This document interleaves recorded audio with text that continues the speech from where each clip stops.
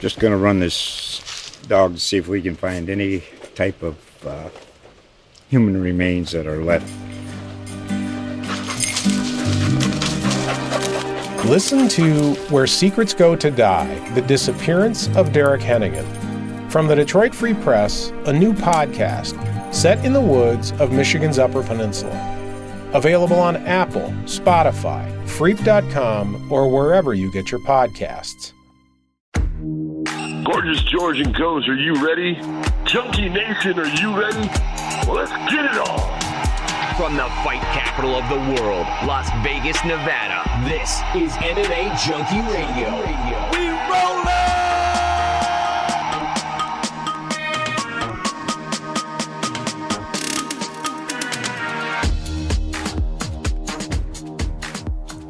What's going on, Junkie Nation? Gorgeous George and Goes reporting for duty here on a Wednesday night for your Thursday delivery. Second show of the week. Excited to be with you for the next hour or so as we cover the latest news. And we got a big guest, Big John McCarthy. How about that little pun? He is in London, England, ready to call Bellator 281 with a headliner of Michael Venom Page versus Logan Storley for the Bellator interim welterweight title.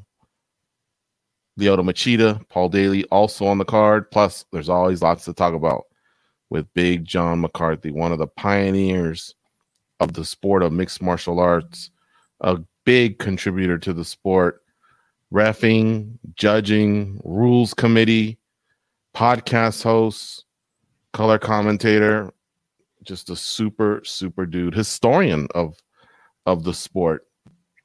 I kind of wish we were in studio doing our 2-hour show and he was with us for the whole 2 hours, but we'll see how much we can get out of him.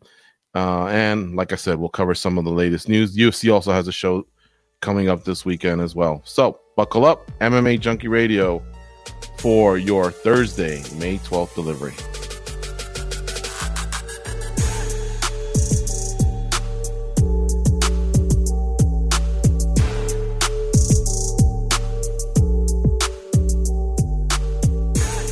All right, Goes. So, a few things have happened, I guess, since the UFC 274 pay-per-view.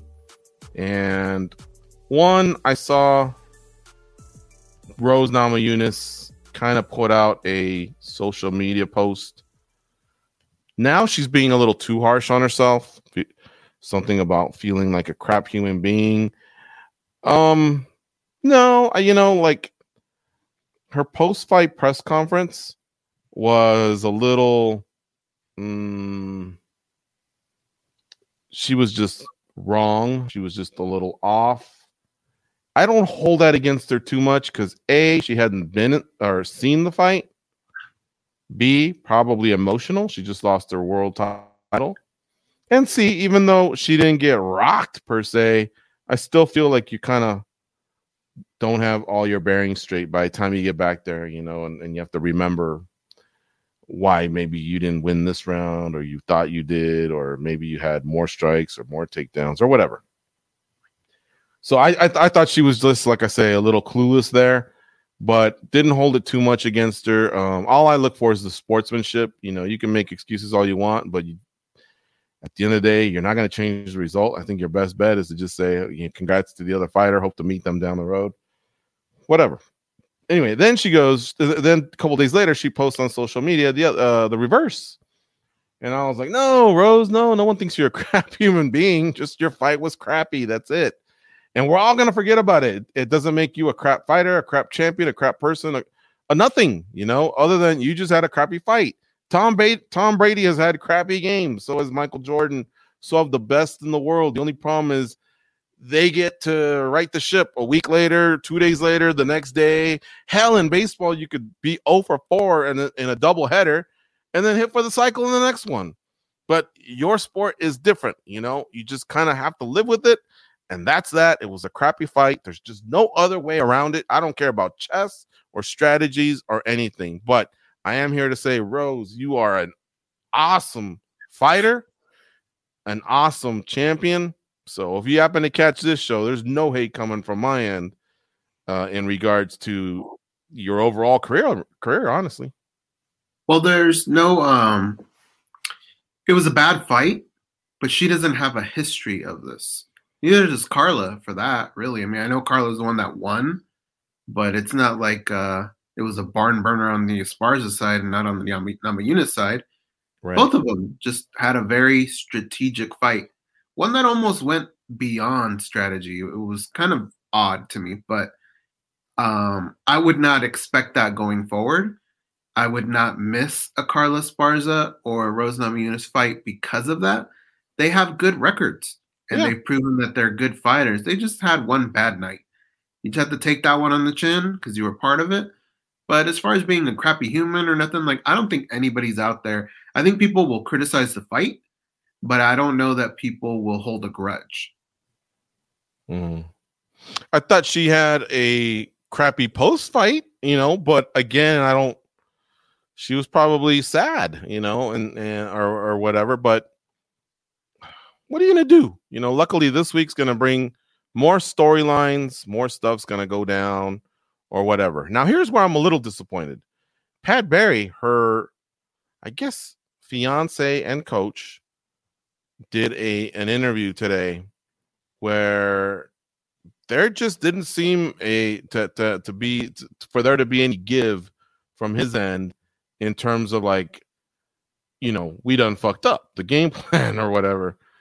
And that is a little unusual because not that I know him well, but he's usually been pretty honest, like in his fighting career and just usually overall, like he doesn't seem like the type to admit he was wrong or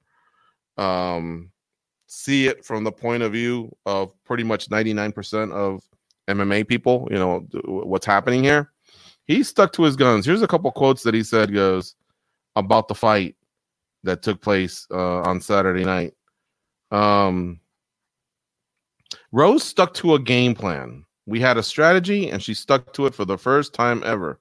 For this first time ever, she stuck to the game plan and didn't stray away. She didn't become undisciplined. She stuck to it. It just so happens that Carla stuck to her game plan too, and neither of them broke. That's all we were waiting for. And okay, mission accomplished, but I think the overall mission is even more important. That's to fly home with the belt, and again, I hate to always go into other sports, but that's my thing, man. I love sports. You call audibles, there's plan Bs, there's adjustments, and none of these kind of happened. Like, he had to have watched round one and wondered, who are they going to give that to? There's no way he said 10-9, baby, in the bank. There's no way he said that. He had to have said, oh my God, I wonder who they scored it for, or something like that. But there's no way there was like any certainty at all. The other rounds weren't as bad as that one, but they were pretty bad. That one was atrocious. But the other ones were still, like, what's going on here? I mean, they picked it up, but ever so slightly. Anyway, along the way there, if your fighter is not getting it done where you want it, which was on the feet, dare I say maybe Rose could have initiated a takedown because her top game's pretty nice. Or just, again, unload, because if the game plan was, well, we don't want to wind up on the bottom, because there's another quote that follows. I'll say that in a second. But we don't want to wind up on the bottom and then get, a sledgehammer or an elbow or whatever. Rose had proven a few times, in that fight, that if she got taken down, she could pop right back up. It's not like she got body triangled and Carla rode that out for 4 minutes, or it's not like she got up and she was just bludgeoned, or cut open from vicious elbows. Nothing. There was nothing like that. I mean, she literally just popped right back up. I still give Carla credit for the takedown, but she got right back up. So within that game plan, the reason that game plan was to be disciplined, it had to do with not winding up underneath Carla, and yet she was already proving that if she did wind up underneath Carla, it didn't seem to matter. Now, here's the other part. People are going to say that, in regards to should Namajunas have let loose, quote, people are going to say that, but those are the same people that have to ask, what if Rose would have jumped in the air and started doing spin kicks and gotten taken down, crucifixed, and elbowed in the face? Now what? Now I made the bad call by saying go in there and freestyle because there's no winning. What the world says about Pat doesn't matter to Pat.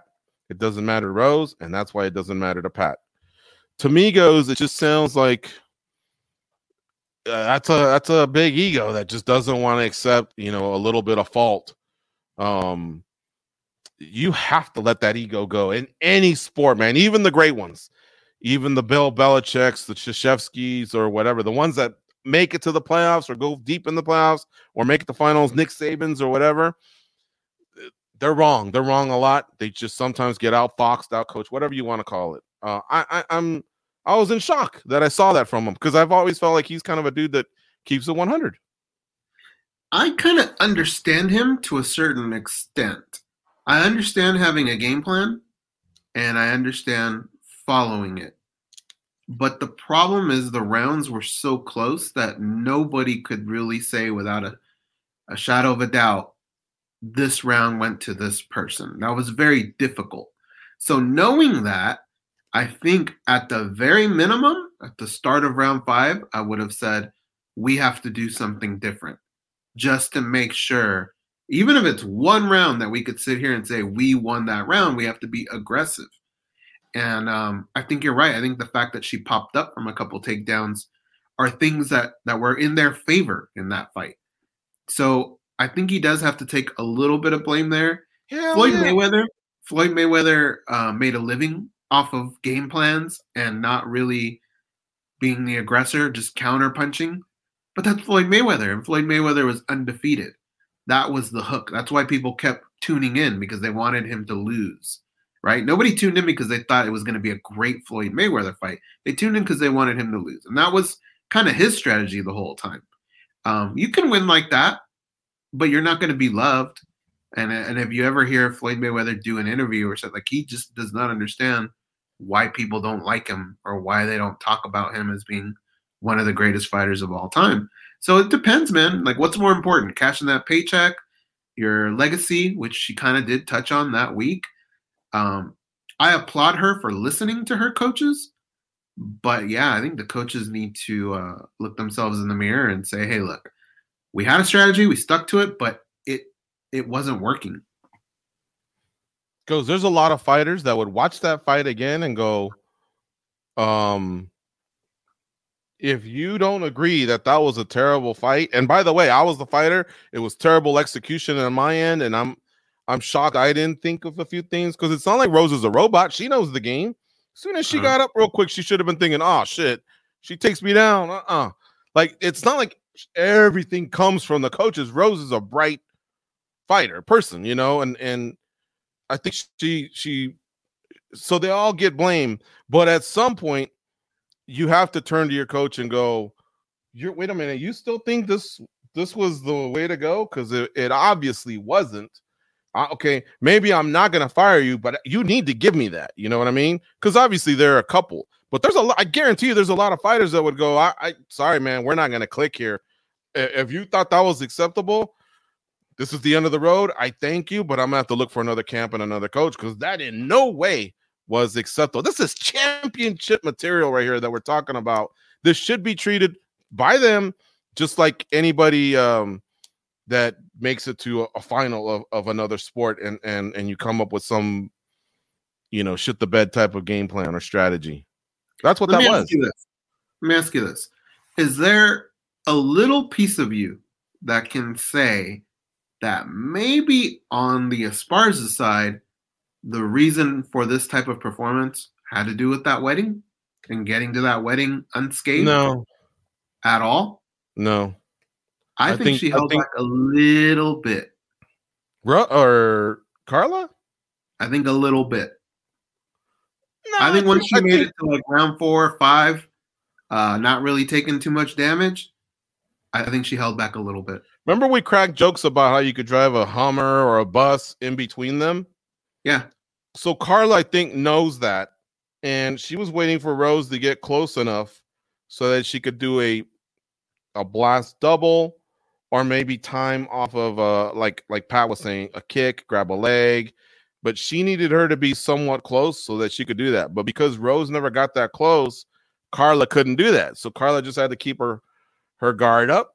But I think she knew, I'm not just gonna dive, and whiff. I'm gonna kind of not out strategize her, but out patience her. You know what I mean? And now don't get me wrong, goes. If Carla loses the split decision, it was a split decision. If Carla comes up short, because one judge had it 49-46 for Carla, one judge had it 48-47 for Carla, and the other one had it 48-47 for Rose. If the other 48-47 flips and goes to Rose, I'd be sitting here going, dude, you waited 7 years, won 5 in a row, and that was your attempt to win a title?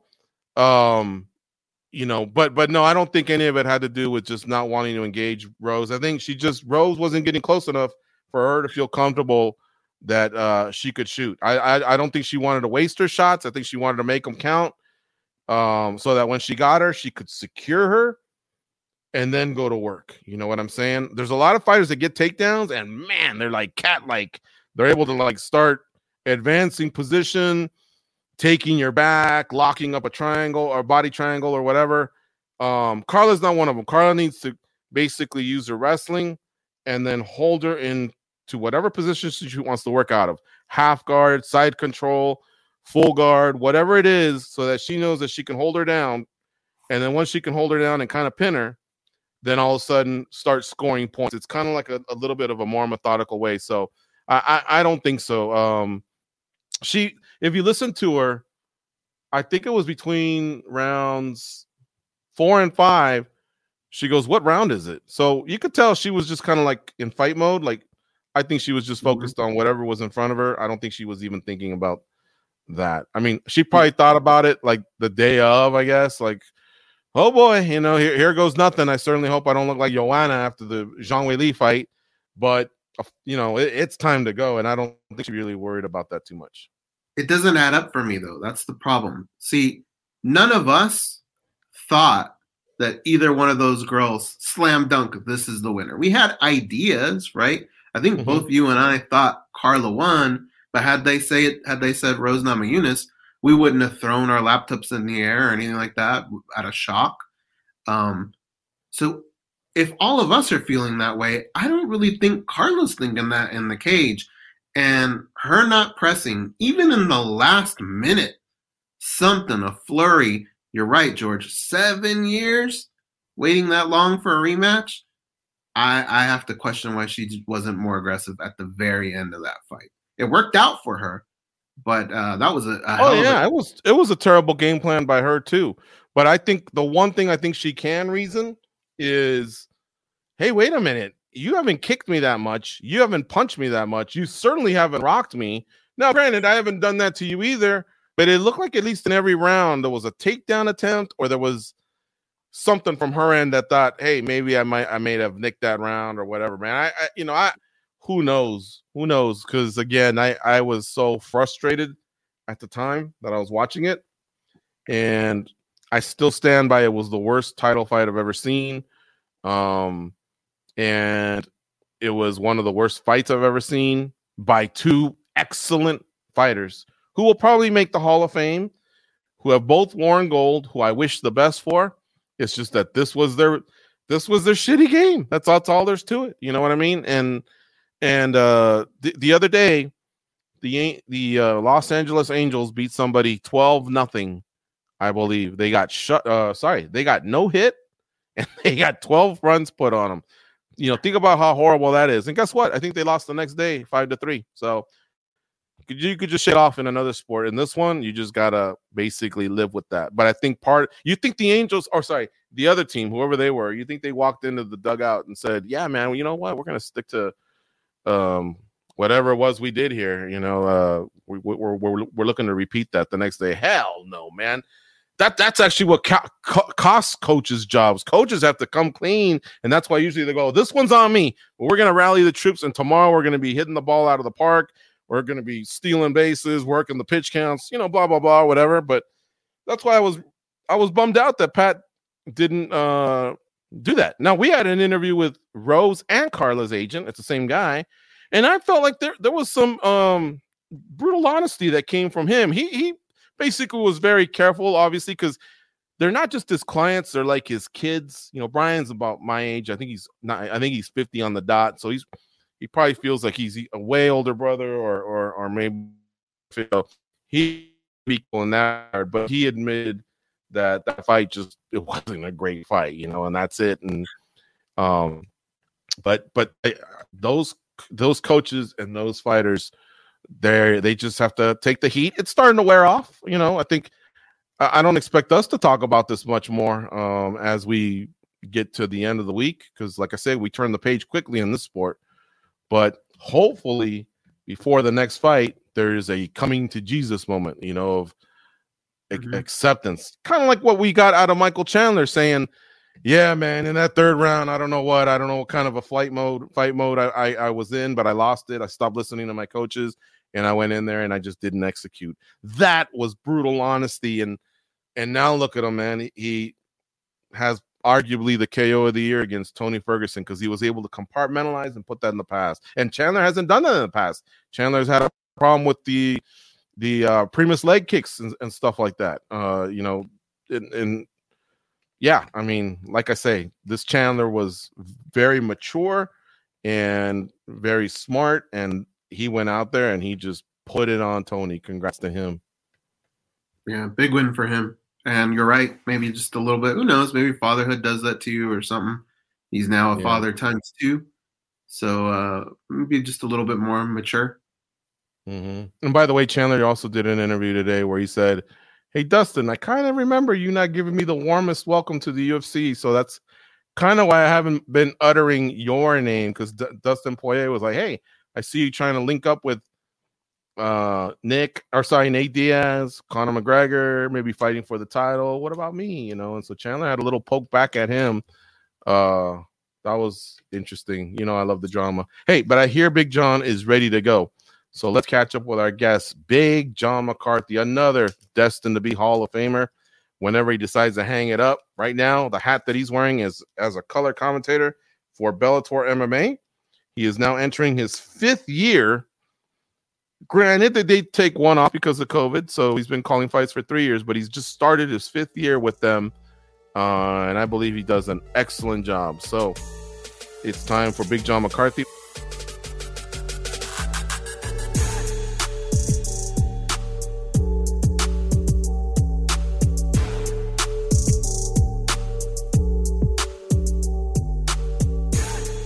What's going on, Junkie Nation? Gorgeous George and Goes land another superstar. This time it's Bellator color commentator Big John McCarthy. What's going on, Big John? Out in London, ready to call some fights. I'm in London, ready to call some fights. I'm doing good, ready to get home after the show, but we got a really good show coming up, so I'm looking forward to that. 5 fight cards in 5 weeks all over the planet. You must be exhausted. You know, it's funny as I look at I sort of I was thinking, man, the UFC does this week in and week out just about throughout the year. It's like they're crazy. It's a lot of work. And they got a lot more commentators than what we have, but it's a lot of work. You know, I was sitting in my room watching fights, you know, getting ready for the people that are going to be fighting on Friday night. So it's just something you got to do. A lot of time zones, a lot of jet lag, but you guys have pulled it off. This is the final leg here. But before we talk about London, let me ask you, I have been a big fan of MMA finally in France, and you guys had that show, and I was watching it. To me, it looked like it popped, you know, like the crowd was definitely into it, and this looks like the type of show or even the type of year, because I know the UFC is going to make a visit as well, where it's going to spring France some life, even more life into France, because France has produced some athletes, you know. But France, I've watched sports all my life. They always come strong in the Summer Olympics. They come strong in other sports outside of the Olympics. I have a feeling, MMA is going to be tremendous over there. I'm telling you, George, it was so funny because there was a lot of people that they knew Bellator. They really don't know the UFC. And, we were talking about, no, they're going to be coming. They got a great show, and they've got, Cyril Gahn, who's from the UFC. But it was almost scary as far as you look. You said, man, you heard nothing, and I mean nothing about the UFC that was coming up with Charles Oliveira against Justin Gaethje. There was nothing, but there was a lot of people out there for Bellator. The place got packed for us, and man, when their fighters come out, there's a couple of them that they get behind their people. They want their guys to win, and they're into the sport. Now they are definitely into the stand-up. They love the stand-up compared to the ground. I think a lot of them don't still understand the ground, but if one of their guys does something great on the ground, they understand that. So, they were great fans. It was a great place. I had been there before, and just a really everything was good there. The people were great, and the show was great. And they've got a couple of guys, at least Bellator has a couple of guys that are signed to them that they're going to be stars. And all of them actually, it's real. I hate saying this, but they need to go down in weight. They fight above their size, and they're doing well. And they really have a bright future.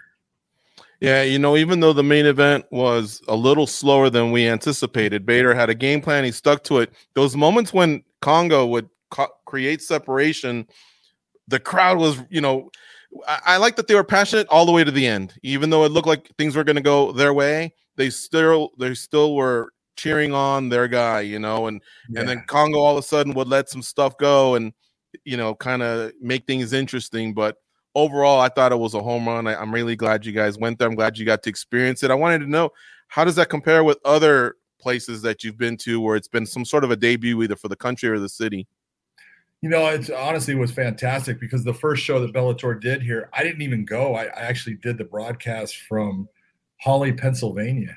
And it was because, COVID and everything, and they only allowed 1,000 people, I believe, into the same building that we were at with, 15 some thousand people. So the fighters that were there, and some were the same fighters, they got to experience, fighting in front of a home crowd that was full of, energy and going crazy.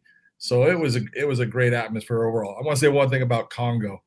No one knows it, but he pulled his upper quad in the first round of that fight, and he fought through it. So he was at a deficit after the first round, or even in the middle of the first round. So he really fought a hard fight, and having a guy like Bader grind on you that hard and that long and still at the end be going after him, you got to give a man, 47 years of age now, incredible endurance and incredible strength. Yeah, for sure. And then let's talk about you. You just began your 5th year with Bellator. Time flies. Well, I remember it was 2018. I mean, I guess 1 year maybe was shelved a little bit because of COVID. Yeah. So probably 3 years of calling fights, 4 years complete, with the company, and now beginning the 5th year. I think you might be closing in on about 100 shows. What's it been like? Now you've actually made a career out of broadcasting that you can now compare to your time as a referee and judge. I don't compare them at all. They're completely different, and it's I'm a rookie. I'm still a rookie at this. I'm still trying to learn. I'm still trying to figure out what's the best way to do things. The refereeing was so, I don't want to say easy for me, but I felt so comfortable doing it. And I felt comfortable that I was always going to, make the right decision in the end, do the right thing. Obviously that wasn't true because I made mistakes like everyone, but really felt comfortable with it. This has been one of those things. It's not easy. It's, it's hard in the fact that you don't want to say the wrong thing. You don't want to overdo it and say things that now the audience isn't understanding, because you got to make it to where they're comfortable with what you're saying. And you got to say things sometimes that, about a fighter that is not as complimentary as they would like to hear, even though it's the truth of what's going on at the time. And sometimes that's rough. Yeah. And weighing in has been a success as well. We were talking about this pre-show. So commentating is one thing, because I think basically you're calling the fights live, everything that's in front of you that you prepared for. Weighing in, you've had a chance to digest it and give off another type of opinion. How much are you enjoying the podcast world? I'm loving the podcast. I have a great time because I have a great partner in it. And, everyone, you know what it's like to work with someone that, you know, you get along with so well when you got goes there. I mean, you guys had Trig and you got rid of him. Great idea. But, you know, seriously, it's when you get along with the people that you're working with, it makes it so easy. And look at Josh is a smart ass. I'm a smart ass. And we both, you know, push each other's buttons and do things to each other. And we have a blast doing it because everything we do is real. Everyone thinks that, oh, you couldn't be doing this. But we laugh at each other. We make fun of each other. We back each other up. He's a great person. He's a super loyal guy, super, into always trying to do the right thing for people. And so he makes it fun for me. And so now that you've been on this side of things for a while, what do you think of fighters overall that they really don't like hearing that either their fight sucked or they fought less, subpar or anything? Has that wound up ruining your relationships, or are we, have you been able to kind of like at least have a frank discussion and figure things out, and then the respect remains? Both ways. I've had it both ways where, they're mad and they get pissed off and they hate you. And okay, first off, I've never had a hard time with anyone hating me. I don't care. I'm just being honest. It doesn't bother me. I'm too old to worry about it. I don't hate anybody. I don't have that. And it's, I used to, and I've got rid of it a long time ago, realizing it's a waste of time. Everyone's going to have their opinions about something, and someone's going to say, something about you that you don't like. It happens every day, and I don't worry about it. It's like, it's funny because, Josh is a guy, he reads the comments all the time. I don't, right? And he goes, you got to read this comment. I go, no, I don't. I don't care. And then when it comes to fighters, I look at it and say, sometimes, they get too sensitive about certain things that they should just look and say, hey, all right, let me think about it, because it's the same as what, I talk with referees, or what I used to do is, don't sit there and just dig your heels in and say, I'm right. Take a look at the other side and see if there's anything valid there that could make you better. And if there is, take it, steal it, use it, and become that person that's now better. And that's just what it should be. But you never try to hurt anyone's feelings, but you're going to somewhere along the way, only because sometimes, you get diarrhea of the mouth. Well, honestly, I can think of a time where you kind of, the advice you just finished saying that you've given it to other refs and judges, you applied it to yourself, because I did notice a few weeks ago when you early on said there's no way you can call that first round for Aljo, you kind of went back and said, hey, look, I could see the round being called for Aljo. I thought that was tremendous. So yeah, I mean, that's a perfect example of you kind of taking your own advice. Yeah, well, look, here's the first thing. And Aljamain Sterling can hate me, and again, I honestly don't care. But I will tell you, I don't hate him. I think he's a phenomenal fighter. I think he is just a dynamite fighter, and he deserves, to be where he's at. But when you take a look at, judging of a fight, I did exactly what you should never do, and that's have friends over, be jaw-jacking with them while the fight's going on, and then think that you saw that fight as you should have. I didn't, and I went back and watched and said, yeah, you know what? I can definitely see why someone would say Aljamain won that. If you're going for volume, you're going to go more for Aljamain. If you're going more for power, you're going to go more for Jan. But it's razor close, and I was wrong. John, in all the other sports, there are controversies, but by the end of the game, usually everybody has it all down. The rules, there's things that we've just dealt with for years. But in mixed martial arts, depending on where you go, sometimes the rules are a little bit different. Sometimes people just don't try and keep up with changes in the rules or scoring or anything like that. So we always lean on you to educate us a little bit. And so this past weekend, a couple things came up, and I wanted to see if you could help clarify them. Let's go. A 10-10 round. Can you explain what has to happen, in your opinion, for a judge to write 10-10? Sure, there's a couple things. One is you'll have an instance where you have a fight that, we'll say a 3-round fight that enters the 3rd round, or a 5-round fight that enters the 4th round. There's been, 10 to 15 seconds of fighting, and something occurs which draws a foul, unintentional, we'll say, and the fight ends up where it cannot be completed. Well, the judges have seen 10 to 15, 20 seconds of fighting. how much has really happened, you've got to be very cautious in giving that. Someone would have had to have landed a shot that knocked the other person down for you to give that a 10-9 to one over the other. That would be a 10-10 round. The other thing that would be a 10-10 round is, I always say, the fights that are the worst, the ones that are there's not a whole lot happening. They're not really going after each other like we saw with Carla Esparza and Rose Namajunas, especially the first round. I was judging it. I didn't have anybody there. It was me by myself, and I put down 10-10. That's a 10-10 round and it's really based upon neither fighter deserved to win that round. Yeah. When you're talking about giving an advantage to one fighter over the other, they both hit each other, I would say 1 to 2 times, if that, and neither of those were great. And you don't deserve to have an advantage over your opponent in that. So if I was scoring on that, if I was sitting in Arizona, the table would have gotten a 10-10, and I believe that's the right score for that round. Judges and referees all have the rules that they have to go by, but they sort of have their own personalities, I feel like. And same thing in the NBA, right? Sometimes coaches will say, hey, some guys are a little quicker on the trigger. Before that fight started, I had made the comment that sometimes Keith Peterson, he'll let them play out a little bit more than another ref, let's say, right? And one thing that I had remembered was Herb Dean. One time I remember him calling for timidity, right? Mm-hmm. Is that something that could have maybe been called for in that fight, being more aggressive in that situation? Does that make any sense?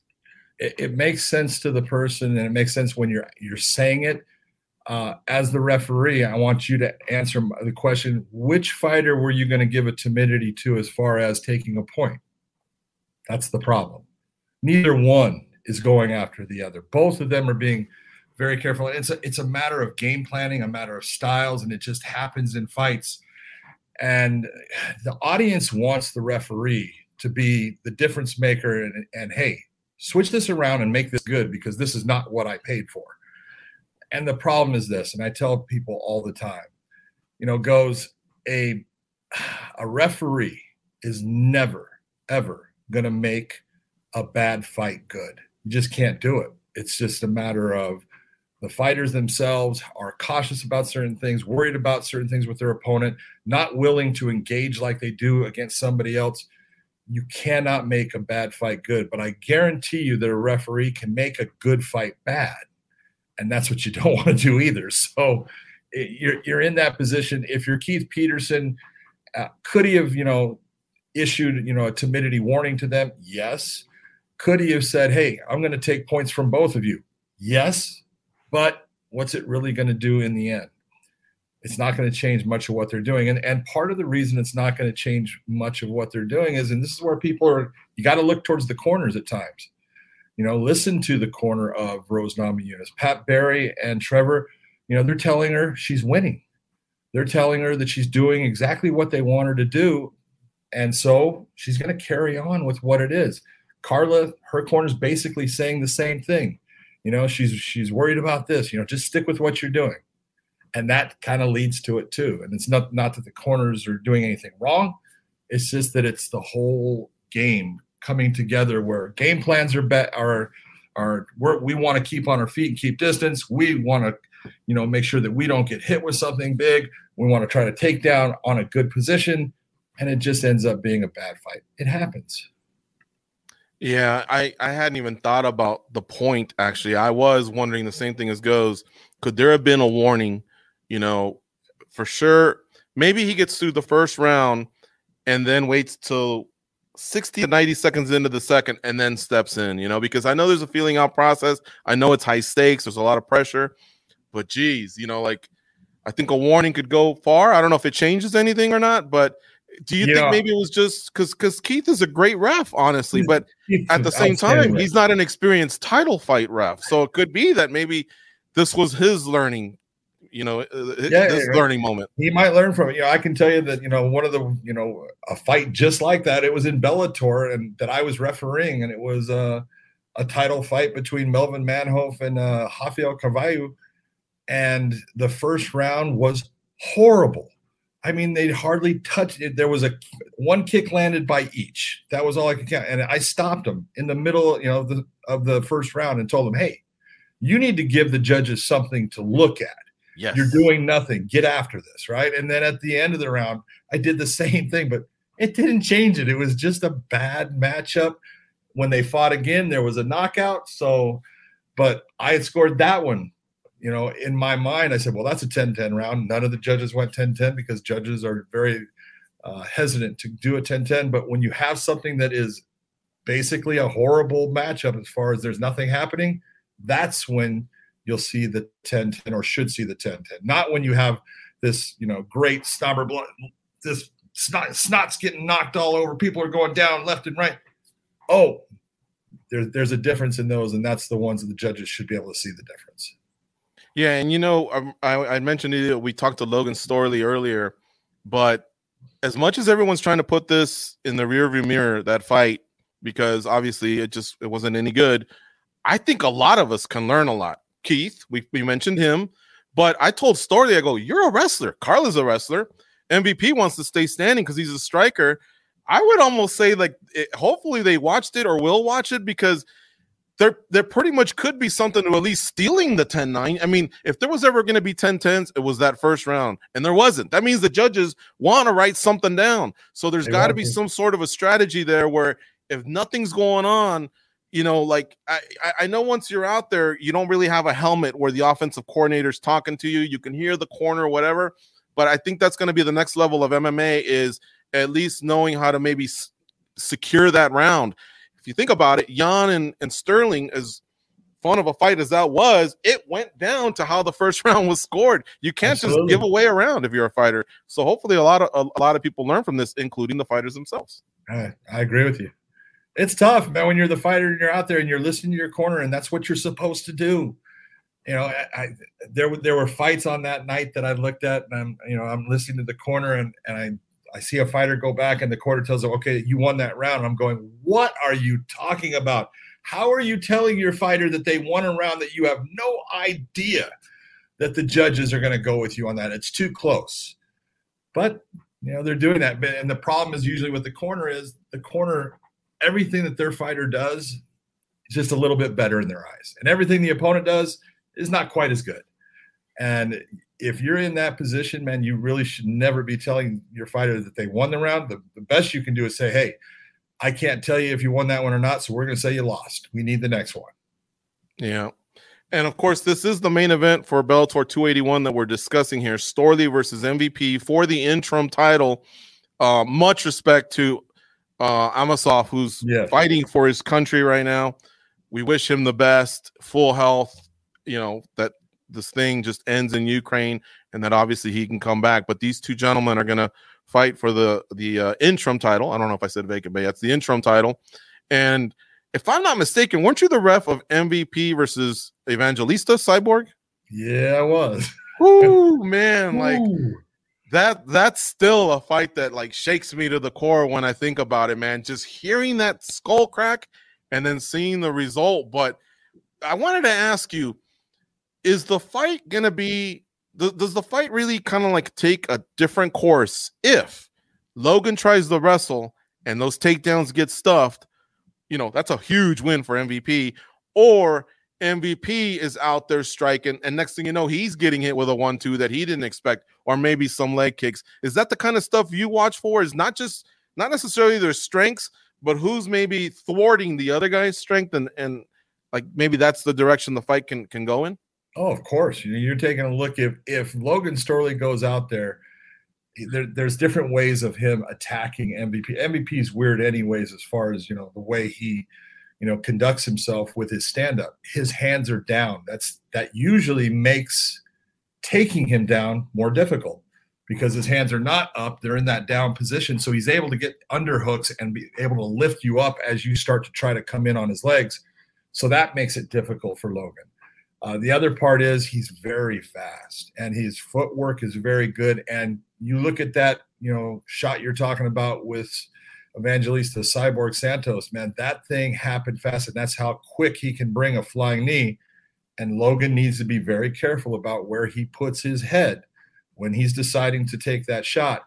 But then in reverse, you can take a look and say, MVP is going to be looking for the takedowns, and Logan can disguise those. He can hide the takedowns behind his hands, but he can also hide his hands behind the threat of the takedown and make someone think that he's coming in for that takedown. And here comes the overhand right, and you're bringing your hands in that downward position to make sure that you can stop the takedown, and there's a free shot at your chin. So it goes both ways. And both guys have their, they're both outstanding at what they do. Logan Storley's wrestling is unbelievable for MMA. And I don't say that. I'm not saying that because I'm with Bellator. I'm telling you, not every wrestler's wrestling transfers into MMA.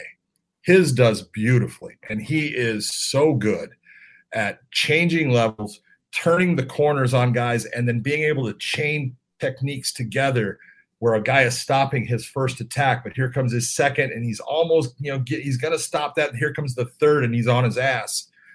Logan is unbelievable at that. So his wrestling is as good as it gets in MMA. You're not going to find many people that do it better. You'll get guys that may have had, better wrestling career. But man, I'm telling you, Logan Storley in the wrestling game is unbelievable. And you know what MVP can do in the stand-up. So it's the classic, it's the striker versus the grappler. This is what made the sport of MMA, and that's what makes it fun. Is that, by the way, the most violent strike you've ever reffed or been a part of? Third man in the game?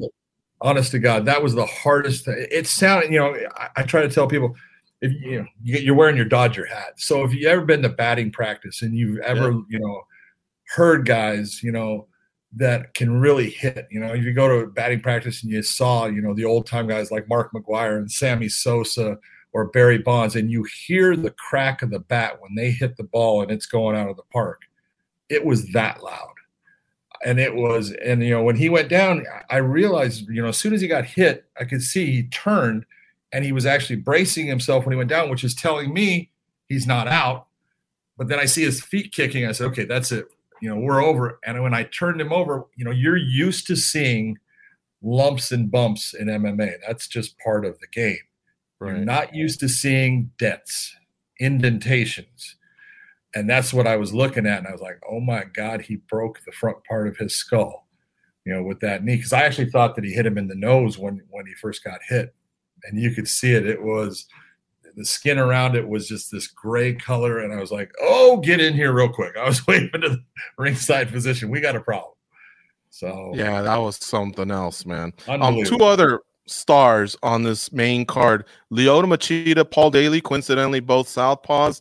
They're going to be mixing it up. Their opponents have in the case of Daley, he's got almost 60 fights. Both opponents, by the way, are 9-2. And so I think Machida has 3 times more experience. Daley's got 4 or 5 times more experience. And I want to ask you, how valuable is that experience when it has to offset youth from what you've noticed? It goes both ways. And it's Fabian Edwards is the opponent for Lyoto Machida. And I'm going to tell you right now that that's Leon Edwards' brother. And Fabian he's probably faster and more dynamic. I'm not saying that he's more technically better than his brother, but man, he is good. He is fast. And you look at everything that he has, and it's all the things that you're going to say, those are the things that can give Lyoto problems, in the fact that age is now, not his friend. I go back with Lyoto looking at this fight. I was talking to someone about it. I said, this almost reminds me of the Lyoto Machida against Randy Couture at UFC 129, where Lyoto was fast and he was elusive, and Randy was Randy, but he was slower, and he was going to have a hard time, getting into him. And so you're looking, this is almost the reverse in, that roles. And it's what happens in the fight game is, as you get older, the experience and the knowledge, it increases, and that keeps you able to compete with these young studs that have all of these God-given talents, and then they're learning the right things from good trainers and stuff. But Lyoto Machida is a problem for anyone. The way he fights, how hard he is to hit, and the fact that he can take the fight anywhere if he wants. He can take it to the ground. He just doesn't like to. He likes to stand the fight up. I would say, against Fabian Edwards, Lyoto, sometimes utilizing a takedown and being in the top position would be a good thing. Will he do it? I don't know. But the guy he's fighting is for real. Yeah. John, I want to get a little silly for a second, okay? Let's go. You talked about this this youth talent that we have in the sport. The sport has come a long way. You were there for UFC 1, okay? I think if you were to tell some fighters today, I mean, Bellator has the Grand Prix, PFL has their season, and they actually had to fight twice in one night for a couple of years. But it wasn't anything like UFC 1, okay? That was a different animal. If you had to guess, what percentage of the Bellator roster could have won UFC 1 if they entered today as a fighter today? Oh my God. Well, I mean, it's such a different sport. And everyone knows everything. And it was, back then it was a style versus style. We just don't have that. You can look and say, all right, MVP versus Storley is a grappler versus a striker. Yes. But MVP knows the ground game. And, the very first fight I ever reffed of his, he got a submission.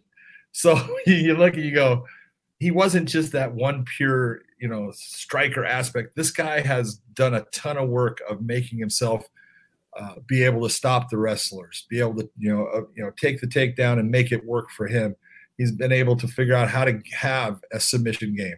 Logan Storley, a great wrestler, but he uses his hands, and you take a look at what he did with Naaman Gracie in that fight. It was mostly his stand-up which won him the fight.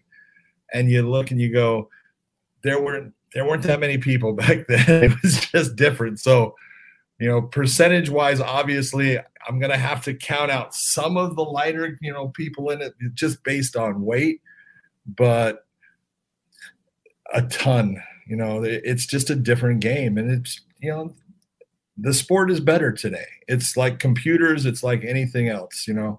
The fighters of today are just better than the fighters of the past. Now, that doesn't, I want to say one thing. That doesn't mean that we should be touting everybody as the greatest of all time, like is done sometimes with certain fighters. There are guys that are still standouts that deserve, the right to be in that. Hey, this guy was special against everybody.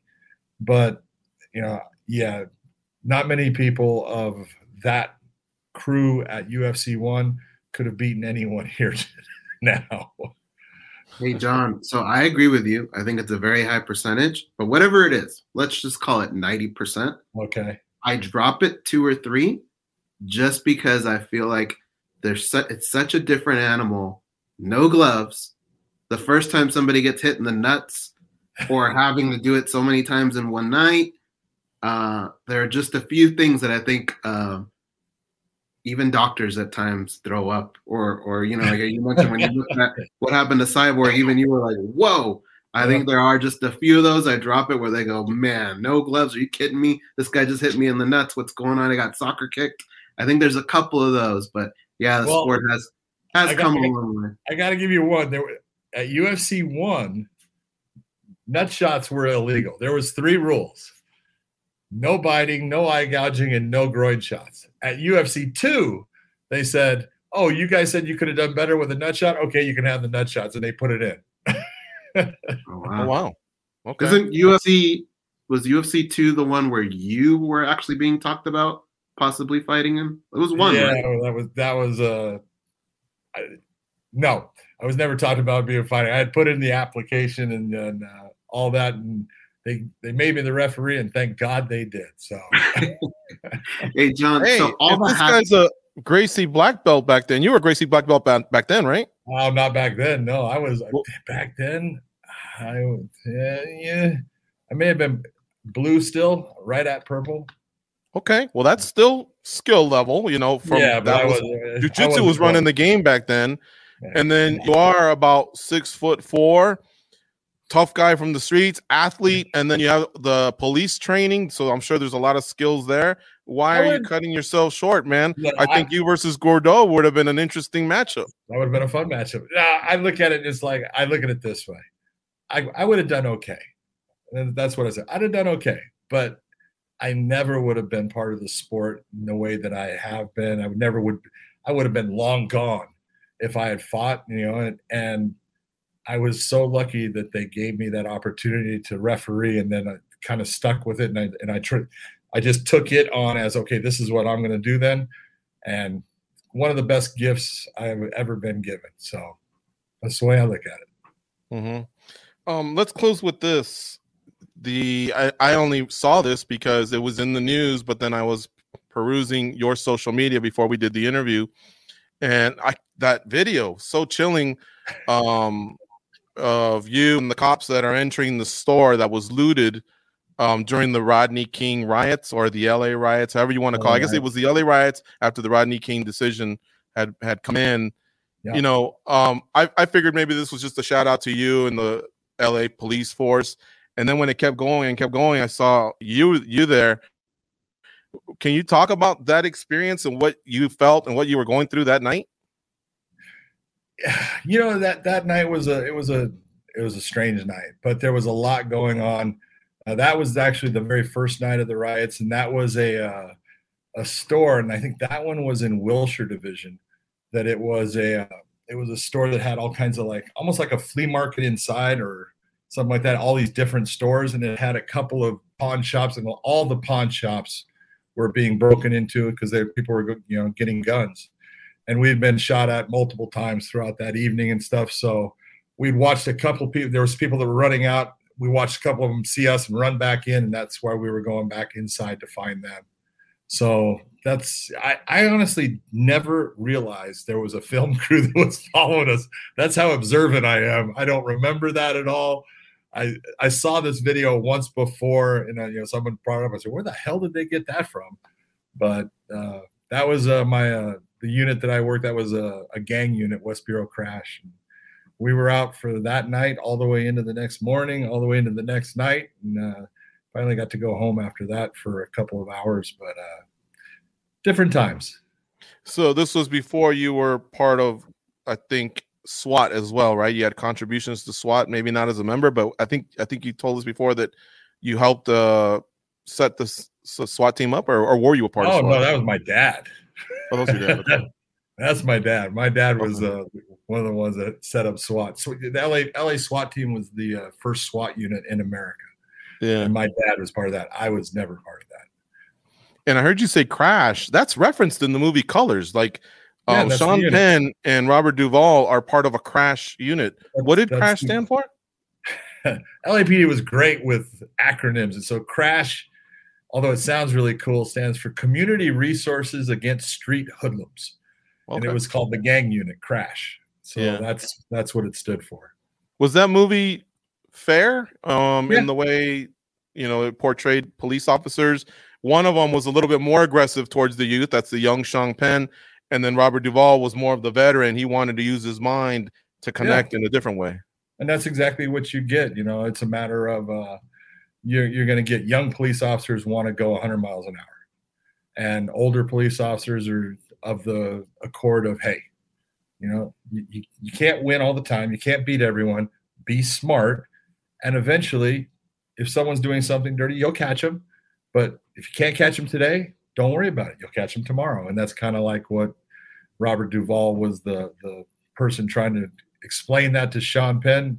Sometimes you'll get through to him, sometimes you won't. But no, it was fairly accurate in its the perception of what the unit was about. The unit was about, you know, causing problems for people that were causing the regular citizens problems. And so, you know, if we could put you in jail and take you off the streets because you were doing something bad, that's what we were supposed to do, and that's what we did. Luckily, the veteran cop taught the young cop the story about the two bulls. So that's exactly that usually gets through. I thought of one last thing. Are you still part of the Monday conference call with judges and refs, or did you have to remove yourself just because your career moved on, or you used to quarterback the thing, I believe, right? Because a lot of people don't know that. Everybody wonders about accountability, like, oh, everyone just goes home, takes their check. But I've tried to champion the fact that you guys are always trying to get better every week. And there's, I believe, a conference call with judges and referees where things are discussed, right?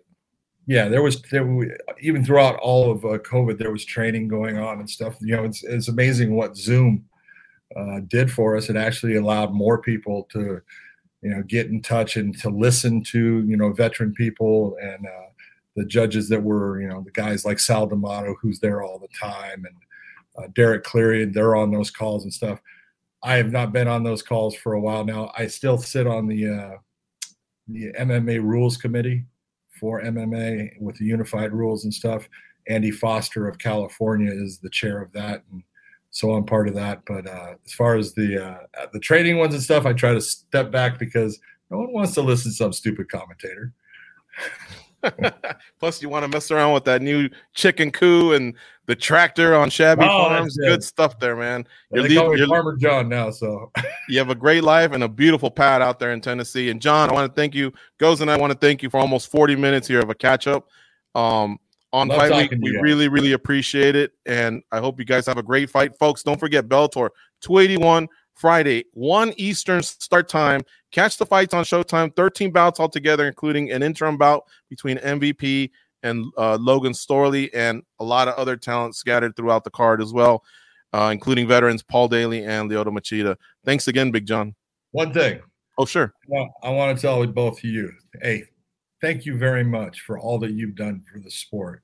People do not give you guys the credit that you deserve for all of the interviews, all of the buildup that you've helped with the sport, everything that you've done. I know what it is. Other people know what you've done. You guys are phenomenal. Thank you for, just being goddamn just fantastic people. I appreciate it, and I love you. Thank you, sir. We love you too, man.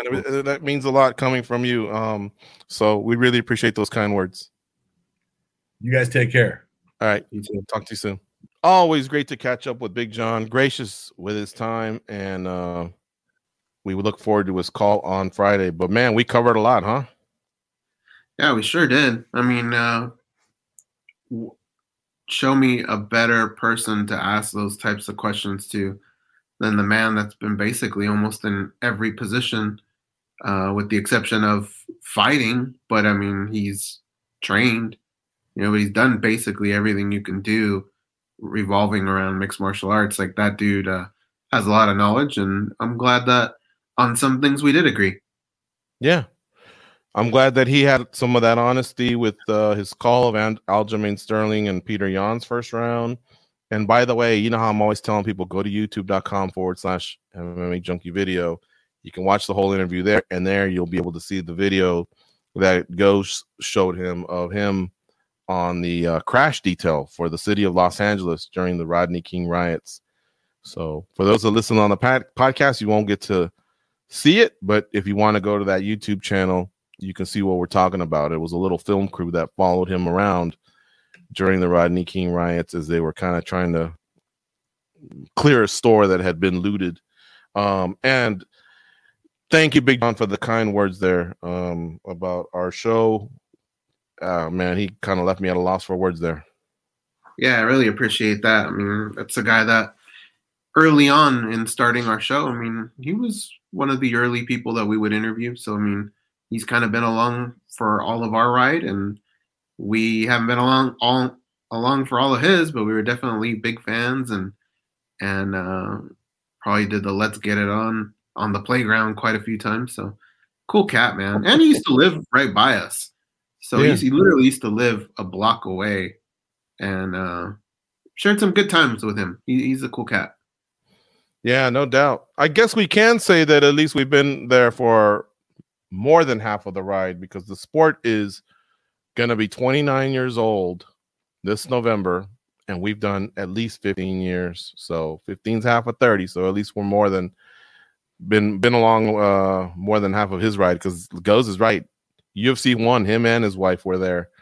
And John's not kidding. He probably could have got in there and fought if they really needed a body. Anyway, I hope they have a great call of the fights out in London. London received the UFC very, very well. They were very, very pumped up. They got themselves a title fight with a London-based fighter. No disrespect to Paddy Pimblett and Molly McCann. They're from the northwest of England. But look, they back their home country men, country women.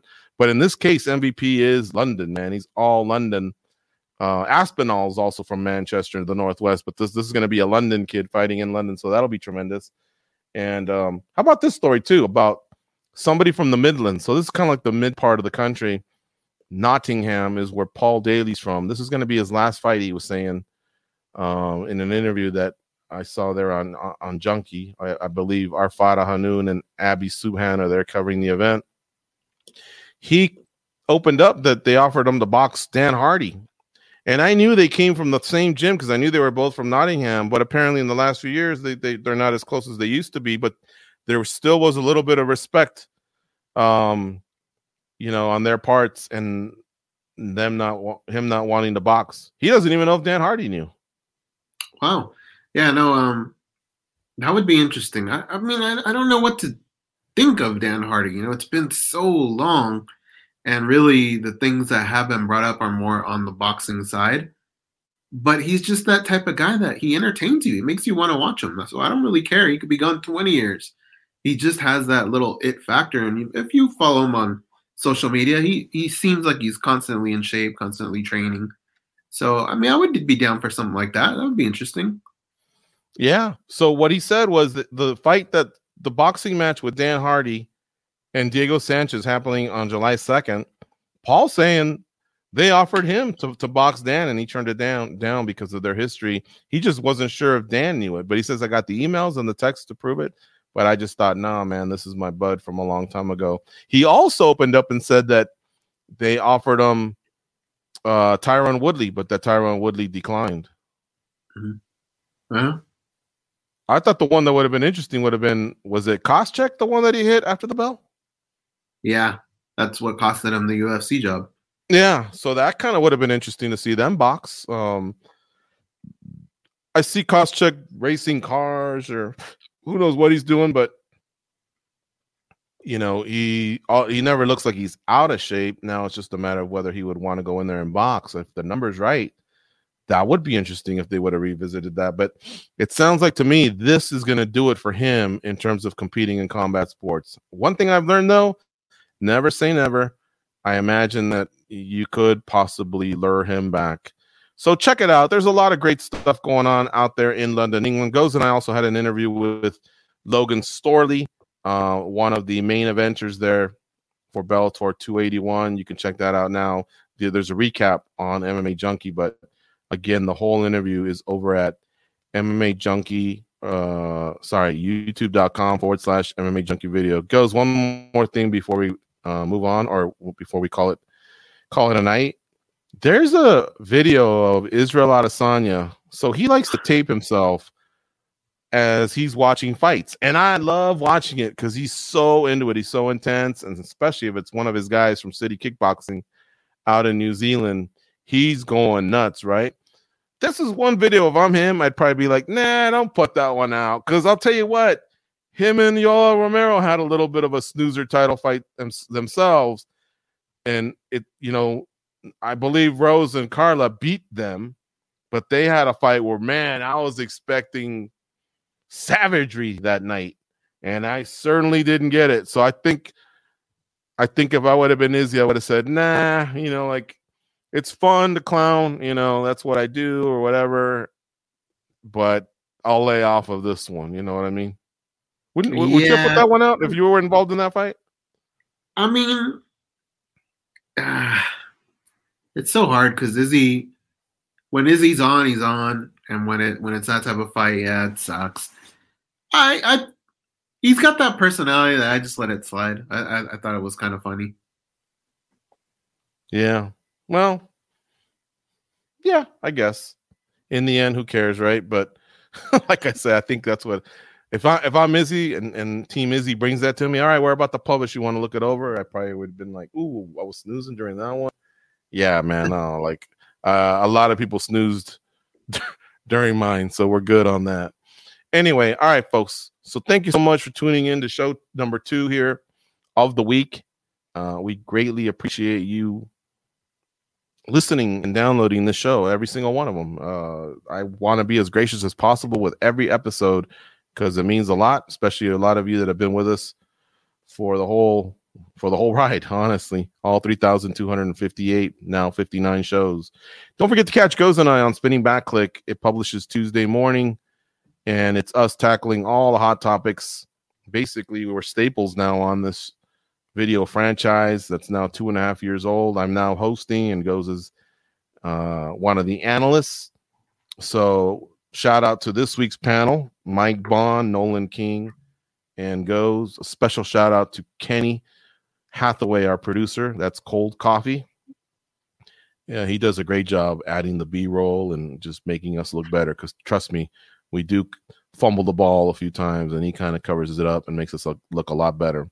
So always a shout out to him. You can follow Goes on social media at The Goze, TheGoze, on Instagram and Twitter. I'm at MMA Junkie George. The radio show's at MMA Junkie Radio. Don't forget to have it locked up all week long for MMA Junkies coverage of Bellator 281 and UFC on ESPN 36, I think they're at, which is on Saturday. That one's headlined by Jan Blachowicz and Alexander Rakic. Big fight. You know Blachowicz wants a shot at that title. He cannot come up short here. He's 38 years of age, and there's Ankalaev, and there's a lot of other fighters that are kind of working their way up, and this one could cost him 18 months to 2 years if he wants to revisit a shot at Glover Teixeira. And for Rakic, this is his perfect chance to launch into a contendership by getting one over on a former champ. So you got to watch that one. You got to watch MVP and Storley on Friday. All right, with that, we're out of here. Enjoy your weekend. Go out there and be a champion.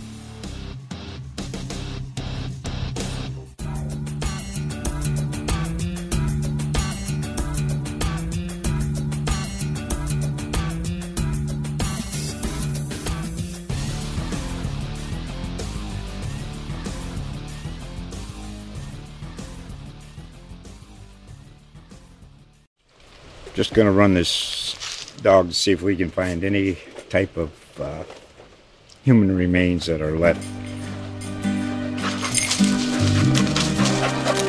Listen to Where Secrets Go to Die, The Disappearance of Derek Hennigan. From the Detroit Free Press, a new podcast set in the woods of Michigan's Upper Peninsula. Available on Apple, Spotify, Freep.com, or wherever you get your podcasts.